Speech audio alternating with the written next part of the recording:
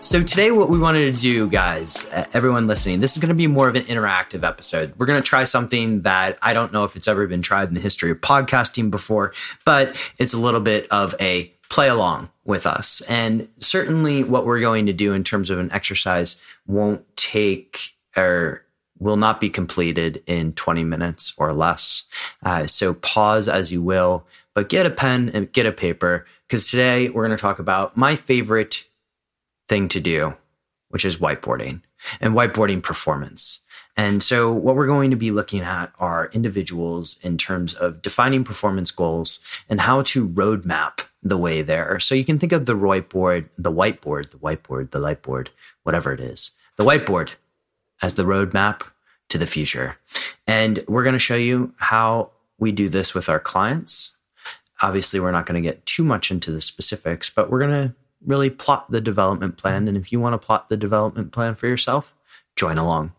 Now, Satu, the way I like to think about this is objective strategies, tactics. And you and I were chatting about this, of course, before the recording, but also there's a lot that needs to be done ahead of time. Mm-hmm. And there are some things, particularly in the objectives area, which are very useful to do, as well as throughout this whole process.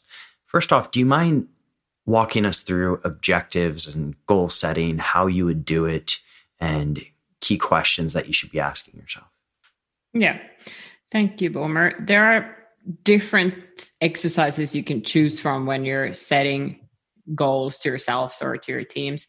I've been trained to use the SMART criteria. There's also the OKR that I like to use. That I'm going to give the SMART a go now because that's something I'm very familiar with. SMART goals sound like they are SMART goals, and why it comes from the letters SMART. So specific, measurable, achievable, relevant, and time-bound. And that you should choose to have your checklist at all times when you're setting new objectives, new goals, whether short-term or long-term. Because easily what happens is that our goals are wishes that are really not that concrete. So ask yourself, with this objective of mine to become a better, higher performer in life, how do I know that I've achieved it? When should I have achieved it? Is it really something that I can achieve? Is it possible? Or is it totally, whoa, way too big? Is it relevant for me? Does it really help me with my life goals in the big picture? And how will I make sure that I know when that moment comes that I've achieved it? Mm-hmm. Mm-hmm. So if I were to say, is it relevant for me? Is it something that's practical or something that I can actually do?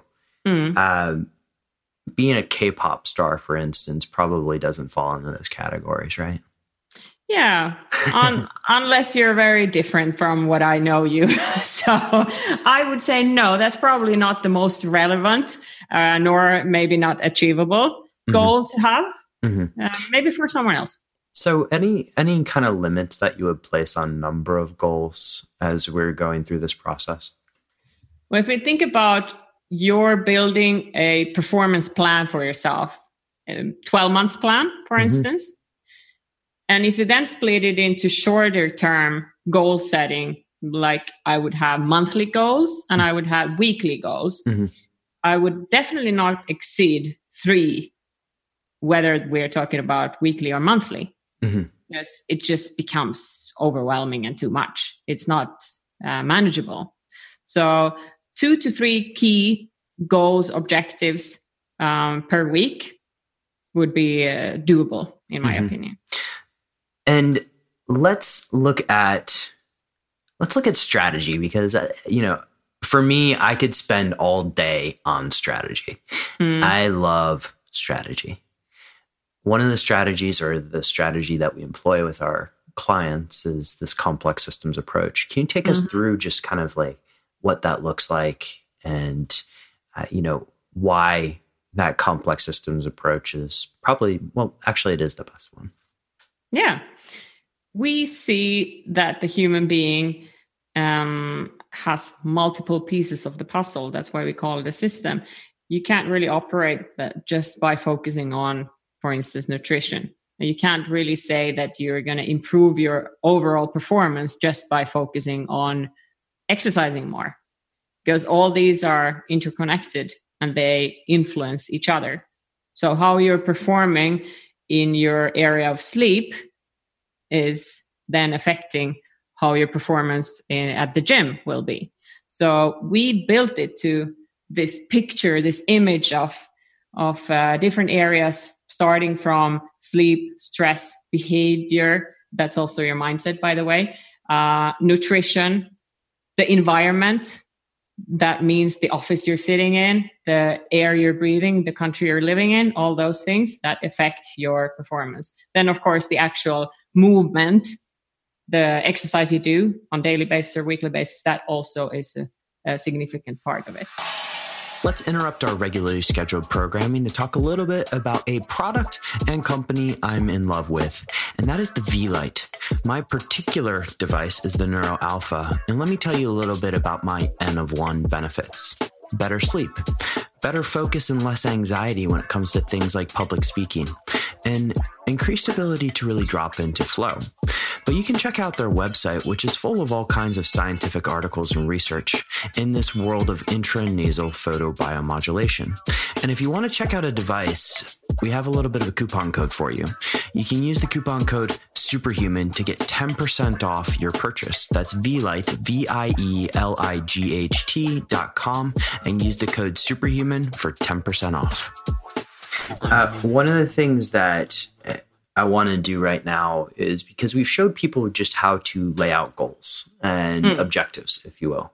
And that can be very powerful in itself. So if you haven't done the objectives part yet, go turn or press pause on this podcast. By all means, don't turn it off. Come back to it later and go and set your objectives. We've now kind of framed for you what the complex system looks like. And what the different elements are. And I think in order to do this extremely effectively, what we want to do is have a where are you now moment, not a, and it's sort of like, have you ever seen that TV show on VH1 where it's like, where are they now? And they interview, somebody from New Kids on the Block, and it's like, where are they now? Have you seen that? Yeah. So I want to know exactly where Satu or exactly where Boomer is at this moment in terms of the system, because you have goals in the future, but we want to know where you are now and how far or how close you are to those goals. And exactly, each of those elements requires a different level of assessment. And so this can be gathering information. I am extremely biased towards data because I find it to help me be more objective. And I know we use a lot of data in the organization. And so what are we talking about in terms of data?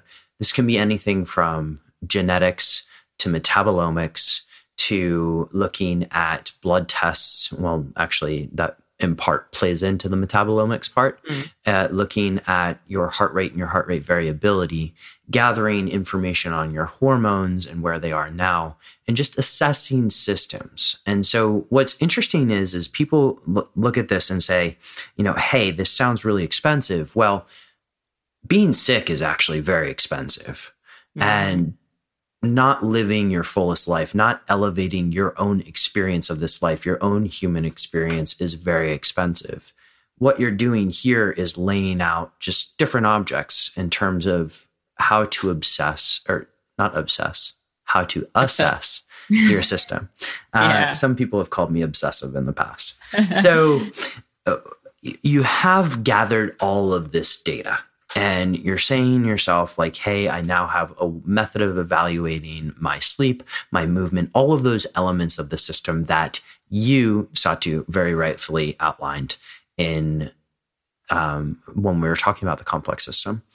Now it comes down to, okay, I have my goals. I have my goals sort of a week, a month, maybe even perhaps years away. I now need to actually do something. This is where tactics come in. And if I may interrupt here. Of course. I think this is the baseline that you build for your own motivation. Because once you've assessed your current situation and you have set a number of goals for yourself, hopefully with that you have created the meaning why you should be working on your own performance. Because you have more understanding now, and you also do commit to the fact, hopefully, that you don't want to, at least you don't want to be sick, because that's more expensive than focusing on your health and proactively. So that's where you've ticked sort of the motivational box, and then you can move on to, as you mentioned now, tactics. Exactly. And so this is where those 3 questions that you mentioned, and Satu, just repeat those now. So everybody.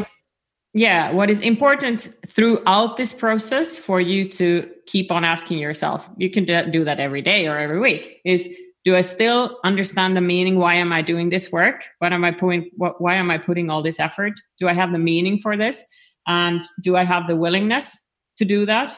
Is the motivation still there? And do I have what it takes to bring me to my goals? Do I have the ability? Do I have the skills, the tools, the tactics, the techniques? And I asked you to do that because those are very important questions that you can almost use in a journaling exercise on a day-to-day basis. But let's now take it into the tactics. And this is the part that everybody seems to love. If you go to a biohacking conference, for instance, or any conference, there's always this series in every single talk where they give you the tangibles, the things that you can walk away with. And I think it's important, before we go into the tactics, to make people realize that the tactics, without laying out the objectives and the strategy before, don't give you perspective. And so the tactics, back in the day when I first got involved in what has now become biohacking, one of the things that I was very interested in was cognitive enhancement. And we're always looking for this thing called NZT, right? And NZT is from Limitless with the oh so dreamy Bradley Cooper. And it doesn't exist. And it may exist for somebody in a certain form, but that form may not be right for you. And so do the work, understand your objectives, your strategies, and before you get into the tactics. And don't just be like a tactic, what do I want to call it? A tactic pirate, like going out there and just like grabbing tactics and trying them. That's a really, really effective way to waste money. Yeah, absolutely. And so if we now have our objectives, our strategies all laid out, and we've asked ourselves these 3 questions, we've got our motivation, we have all of our data results, we now have to plot out tactics. And tactics are those day-to-day habits and behaviors that you're going to need to really perform. And this could be anything from its extreme in terms of cutting alcohol down from 10 bottles of wine a week to 5. And please don't drink that much, but to on a minor form, rather than getting up at 8 a.m. every day, get up at 7:45 a.m. Or in my case, maybe it's like 5 instead of 5:15. Those are kind of tactics, and these are just small incremental behavior changes that you can make on a day-to-day basis in order to reach towards those goals. And so when we're doing this with a client, the tactics are really what is the next easiest step for you to do. This is where another buzzword comes in, and that's micro habits. Because if I tell you to go from 10 bottles of wine to 5 bottles of wine, you're going to look at me like I'm crazy. But if we back you off of that gradually, it may be a little bit better. And so those tactics are those day-to-day things that you're going to do that are going to slightly alter. And we're talking like 1 or 2 degrees altering of your life. But if we look at 1 or 2 degrees over the course of several months, that could lead to significant change. And that's how we secure motivation as well. Because if you would take too big of a step in the beginning and you would fail, that would be super demotivating. And you might want to stop the process where you are. Absolutely. It's like when you run a marathon and you try and go out and run 20 miles on the first day. That's kind of stupid. But especially if you've never run before. But if you go out and break it into chunks, do 10% improvements every week, you can slowly get to 16 miles. And that's not really a problem. And it's actually quite rewarding that day when you do get to that point and you turn around and you say, oh, I've come this far. Yeah. Now, what's interesting after tactics becomes the measurement. So when we're whiteboarding somebody, we now have your objectives or your goals, and they're very clearly stated in this SMART framework. or OKRs, however you like to do those. You have your strategy, which is your complex system, and you have all of your data points that you need to assess where your system is now. You have your tactics, which could be anything from nutritional supplements to changing your diet to altering your sleep schedule, etc. What comes after that is actually the measurement. And this is where you and I love to talk about wearable technology. But also what serves well here is ongoing lab tests, as well as even subjective measures. And subjective measures is something that I just warmed up to, not all that recently. And that last sentence didn't really make much sense. It's been I've tried to objectify everything in terms of data points, but sometimes subjective measures may give you the best approach. And so... Go ahead. Sorry. Also, to link to that, subjective analysis sometimes is required because of the behavioral change aspect. Because if you analyze your own behavior as a self-coaching process, you're also boosting the good behaviors further. So you're giving yourself praise for the good things that you're feeling and seeing, and then you're going through the process of, okay, this didn't go so well. What can I improve? Absolutely. And so when you're going through these different tactics, you're laying out the habits or supplements or whatever you're doing, and you're laying out how you're going to measure that. And this could be, and this isn't medical advice by any means, but let's say one of the tactics is take more vitamin D. Well, we may say every 3 months you should be getting a 25-OHD test, or if you have certain genetic variants, maybe it's a 125-OHD test. And just really creating a clear plan that allows you to align objective strategies and tactics along with this measurement, and really enhancing those feedback loops through motivation is the path forward. And it leads to incredible outcomes. Absolutely. Because they're all connected. And you want to know what the most incredible outcome is? We're going to use this as a closing point. Elevating the human experience. Wow. Boom. Mic drop. The show notes for this one are at decodingsuperhuman.com/whiteboard. Satu, thanks for playing. Thank you, Boomer. Sayonara, superhumans. Superhumans, before you go, if you enjoy the episode, if you enjoy all of our episodes, head on over to iTunes and leave us a 5-star rating. It would really, really help get the word out on what we're doing here at Decoding Superhuman.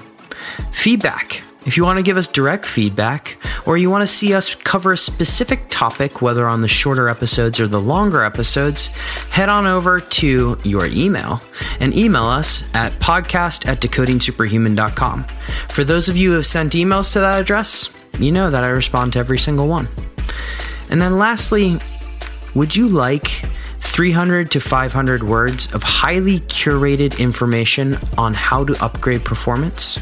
If so, head on over to decodingsuperhuman.com/throwdown, and you'll get our next issue of the Throwdown, which is our 300 to 500 word highly curated digest, if you will, on what's going on in the field of performance. Enjoy your day, superhumans, and thank you from the bottom of my heart for tuning in to today's episode.